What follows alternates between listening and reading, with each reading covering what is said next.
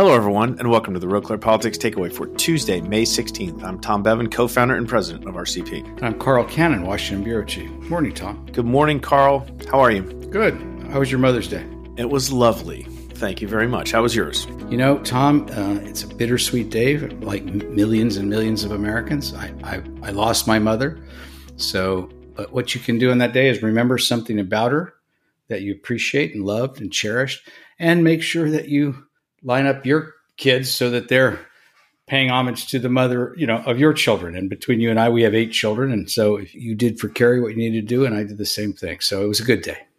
Good. We also had some politics happening over the weekend, particularly in Iowa. Ron DeSantis was there on Saturday, and Donald Trump. If you remember, we probably talked about it on the show. When Ron DeSantis announced that he was going to Iowa, Trump announced an event on the same day in the Hawkeye state. And turns out he had to cancel his event because there was a tornado watch, I guess, in the area where he was scheduled to be in Des Moines. Wait, there was wind nearby where he might have been, so he canceled? Or is that really what happened? Well, or did he just? I don't want to get too deep in the weeds, but there were a lot of DeSantis supporters that were tweeting out things like there was an empty parking lot and there were blue skies, and Trump wasn't canceling because of a tornado watch. He was canceling because no one showed up. We happen to have someone on the ground in Iowa who disputes all of those things, and actually ended up going to the DeSantis event.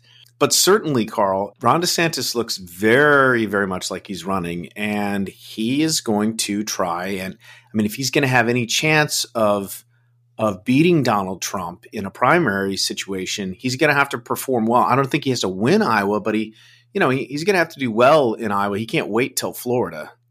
Well, look, Joe Biden, 3 years ago, finished way up the track in Iowa and New Hampshire. They went down to South Carolina, famously, turned things around. But I don't know that Ron DeSantis has that much time. When Donald Trump ran in 2016, Tom, you'll remember this well. All the smart people, all the wise guys say, this just can't happen. He's got no experience. He says outrageous things. He's not going to get there. But the polls showed him competitive in Iowa. They showed him leading in New Hampshire. They showed him leading 2-1 in South Carolina. And I remember telling people at the time, said, okay, by what dynamic of nature does he finish first or second in Iowa, win New Hampshire, and he's going to do less well in South Carolina than the polls show him doing? And it turns out he finished second in Iowa, won New Hampshire and South Carolina easily, and cruised to the nomination.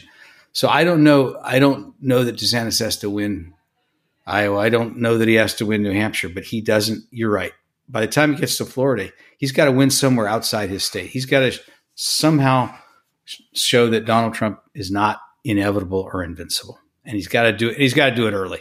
We had a poll come out just a couple of days ago showing him losing Florida to Donald Trump by a few percentage points. That's what happened to Marco Rubio, Tom. He count on Florida, couldn't win there. It was over for him. Do you think, Carl, that all of this sort of back and forth between Trump and DeSantis, I mean, Trump continues to just pound on DeSantis. Is it hurting the Republican Party? I mean, I see Twitter's not real life, so it's not fair to judge. But it is representative of a political class of the people who are really sort of involved in politics. And you go online, you scratch the surface, and you see all the DeSantis folks who hate Trump and all the Trump folks hate DeSantis. And they're going back and forth on it on Twitter about everything from abortion, which is the latest issue that's arising, to DeSantis's personality or lack thereof, to Disney, his war on Disney, all of that. If this continues another 7-8 months, which it may very well do, that's not good for the Republican Party trying to unify to beat Joe Biden. They're going to need every vote they can get across the board in next December or next November. That's right. There's no question in my mind that it's hurting the Republican Party. You look back in these previous campaigns, there was no love lost. I mean, going all the way back to George Bush and Ronald Reagan, their staffs didn't like each other. But Reagan conducted himself in such a manner that when he defeated Bush, he not only put Bush on the ticket with him, he hired Bush's consigliere to be his White House chief of staff. That's James Baker III. So, those were the old days. But even even when John McCain ran in these primaries, this was a very spirited competition, but you just didn't hear the kind of nasty, cheap shots from the candidates. Sometimes you'd hear it from their staffs, that the staffs don't like each other. That's inevitable and maybe even a little bit healthy.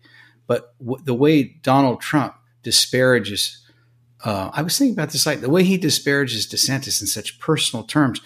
There are millions and millions of Republicans who don't really know anything about Ron DeSantis, who voted for Donald Trump twice. Now Trump is defining Ron DeSantis for them. If Trump ended up losing the nomination to DeSantis, these people would dislike DeSantis as much as they dislike Biden. It's a kamikaze attack, if you ask me. It's counterproductive. It's why Gaylord Parkinson, who ran the California Republican Party when I was a kid, formulated the famous 11th commandment that thou shalt not speak ill of thy fellow Republicans. Donald Trump, the 12th commandment under Trump is I speak ill of everyone, especially my fellow Republicans. All right, Carl, shifting to the Democrats real quick. Joe Biden was in the news over the weekend. He gave a commencement address at Howard University, which is a historically black college, a very prominent one. It is the alma mater of the Vice President of the United States, where he said white supremacy is the leading terrorist threat to America. Jerry Baker has a piece in the Wall Street Journal, which we ran on the site yesterday afternoon. I'll just read the first. It says, over a long career, Biden has delivered more than a few speeches that will take their place in the annals of cheap demagoguery. But he may have surpassed himself last weekend with his commencement address at Howard University in Washington. And he goes through the litany of, how Biden painted this to this class. Commencement addresses are supposed to be uplifting and sending these bright young college graduates on their way into the world and full of hope and all of those kinds of things. And Joe Biden basically painted this picture of, Alabama in 1960, that the country is has achieved no racial progress whatsoever. And he's, sending these folks out into the world thinking that America is just a systemically, disgustingly racist place, which they're going to, struggle, etc. Very powerful column by Jerry Baker, I thought. And, his speech bothered me. It reminded me very much of, and I tweeted about this over the weekend, when he said 12 years ago to an all-black audience that Mitt Romney wanted to put y'all back in chains, which was just a ridiculously offensive, hyperbolic metaphor that's designed to absolutely inflame racial tensions in this country. And I feel like this speech was, although in a more august setting, of a similar vein. Your thoughts? I agree with you and Jerry Baker. First of all, the president's wrong on the merits. I mean, this is historic numbers of black college graduates. Every year in our country, you have, this guy. The only reason he's in the White House, because whenever he ran for president by himself, he was little more than a joke. Barack Obama, the first African-American president that this country had, won a majority of the votes, won higher percentage of the white vote than most Democratic candidates do. And he's only there because this country elected an African-American president. I mean, the whole thing, it's sort of surreal. So he's just factually completely upside down. And these look, I don't know what's going on at Harvard, at Howard, but all these colleges, these kids get a steady dose of that crap from their professors. They don't need it from a president of the United States who's supposed to speak to our better angels. But that's my second point. It's just not how a president should talk. You want the president to tell people what's right with the country and what they ought to do. You don't want him to be Pollyannish. You don't want him to ignore things that are happening. But this is a time to celebrate, to me, African-American achievement. The president had an opportunity. The speaker, the minority leader in Congress, the Democratic leader is African-American. The vice president is both African-American and Asian-American. The president before Trump was African-American, as I said. So this is a time he could have given a completely different speech with the opposite message.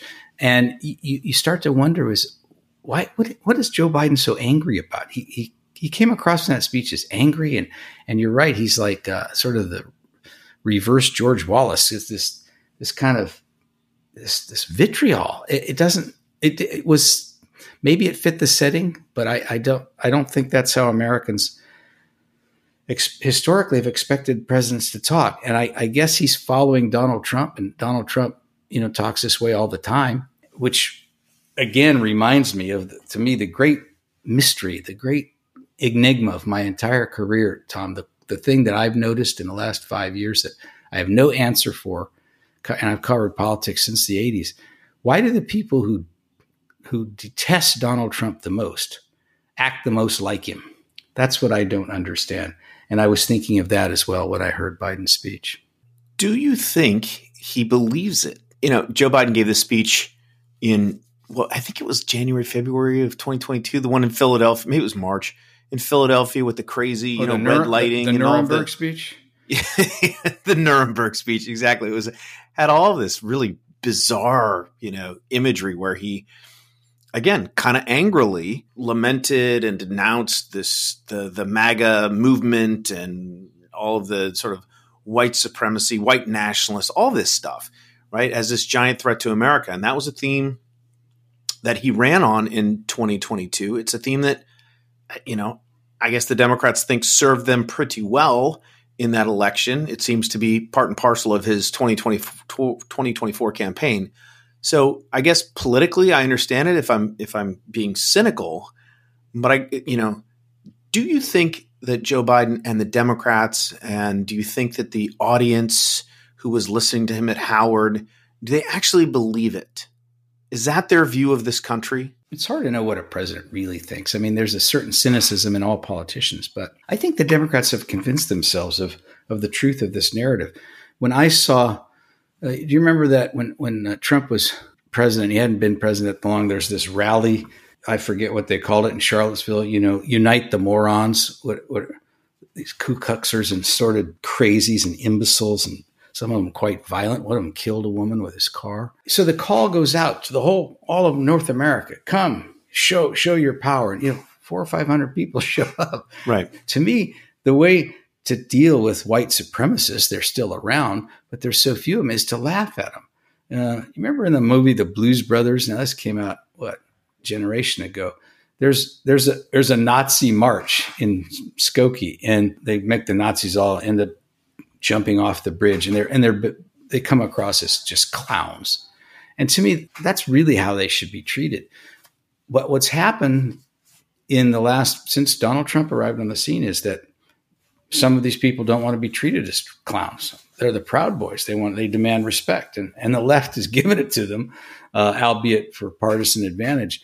But I just don't think there are that many white supremacists. I don't think that's what's going on. I see a different world. Now, is there systemic racism in the country? It's an interesting question, and I wish we could talk about it outside partisan politics, because Reason Magazine has some pieces about this from time to time. These freeways that bisected neighborhoods, these real estate covenants that prevented generations of Black middle class families from achieving any kind of generational wealth. These are real problems and with lasting impacts, and their vestiges are still here. But that requires a sober discussion about what we do about it and how much it is, not just this name calling and this vitriol. I guess Jerry's word demagoguery is the right word, that come and you'd really rather not have it come from a president. So we've had 2 consecutive presidents who it's their default position just to, rant and rave and exaggerate. And it just doesn't seem helpful. We got to wrap it up here. But I do think Biden has convinced himself of his rationale for running the first time, that he had to save the country from Donald Trump, and that Donald Trump was a unique threat to this country. I do think Biden convinced himself that was true and that he accomplished that. But I find it hard to believe that Biden sees the world as dystopian, in such a dystopian way that half the country are a threat to the other half, and unrepentant racists and all these things. Well, he never did before, and I guess that's the dialectic. So Trump's a threat. Most of his voters should know he's a threat. Most of them should know he's a racist. This is the dialectic. So if they vote for him, they're closet racist. You heard this. Hillary Clinton talked this way. Some of our great newspapers in this country routinely use that formulation. So I can see how they've convinced themselves that when Donald Trump says, 65 million people voted for me, some of these Democrats think, well, that means we have 65 million racists in this country. It's a big number. So I I don't think all of them are insincere, Tom. I just think they're misguided. Well, we will leave it there for this morning. I'm Tom Bevan, co-founder and president of Real Clear Politics. And I'm Carl Cannon, Washington bureau chief. And this has been the Real Clear Politics Takeaway for Tuesday, May 16th, 2023.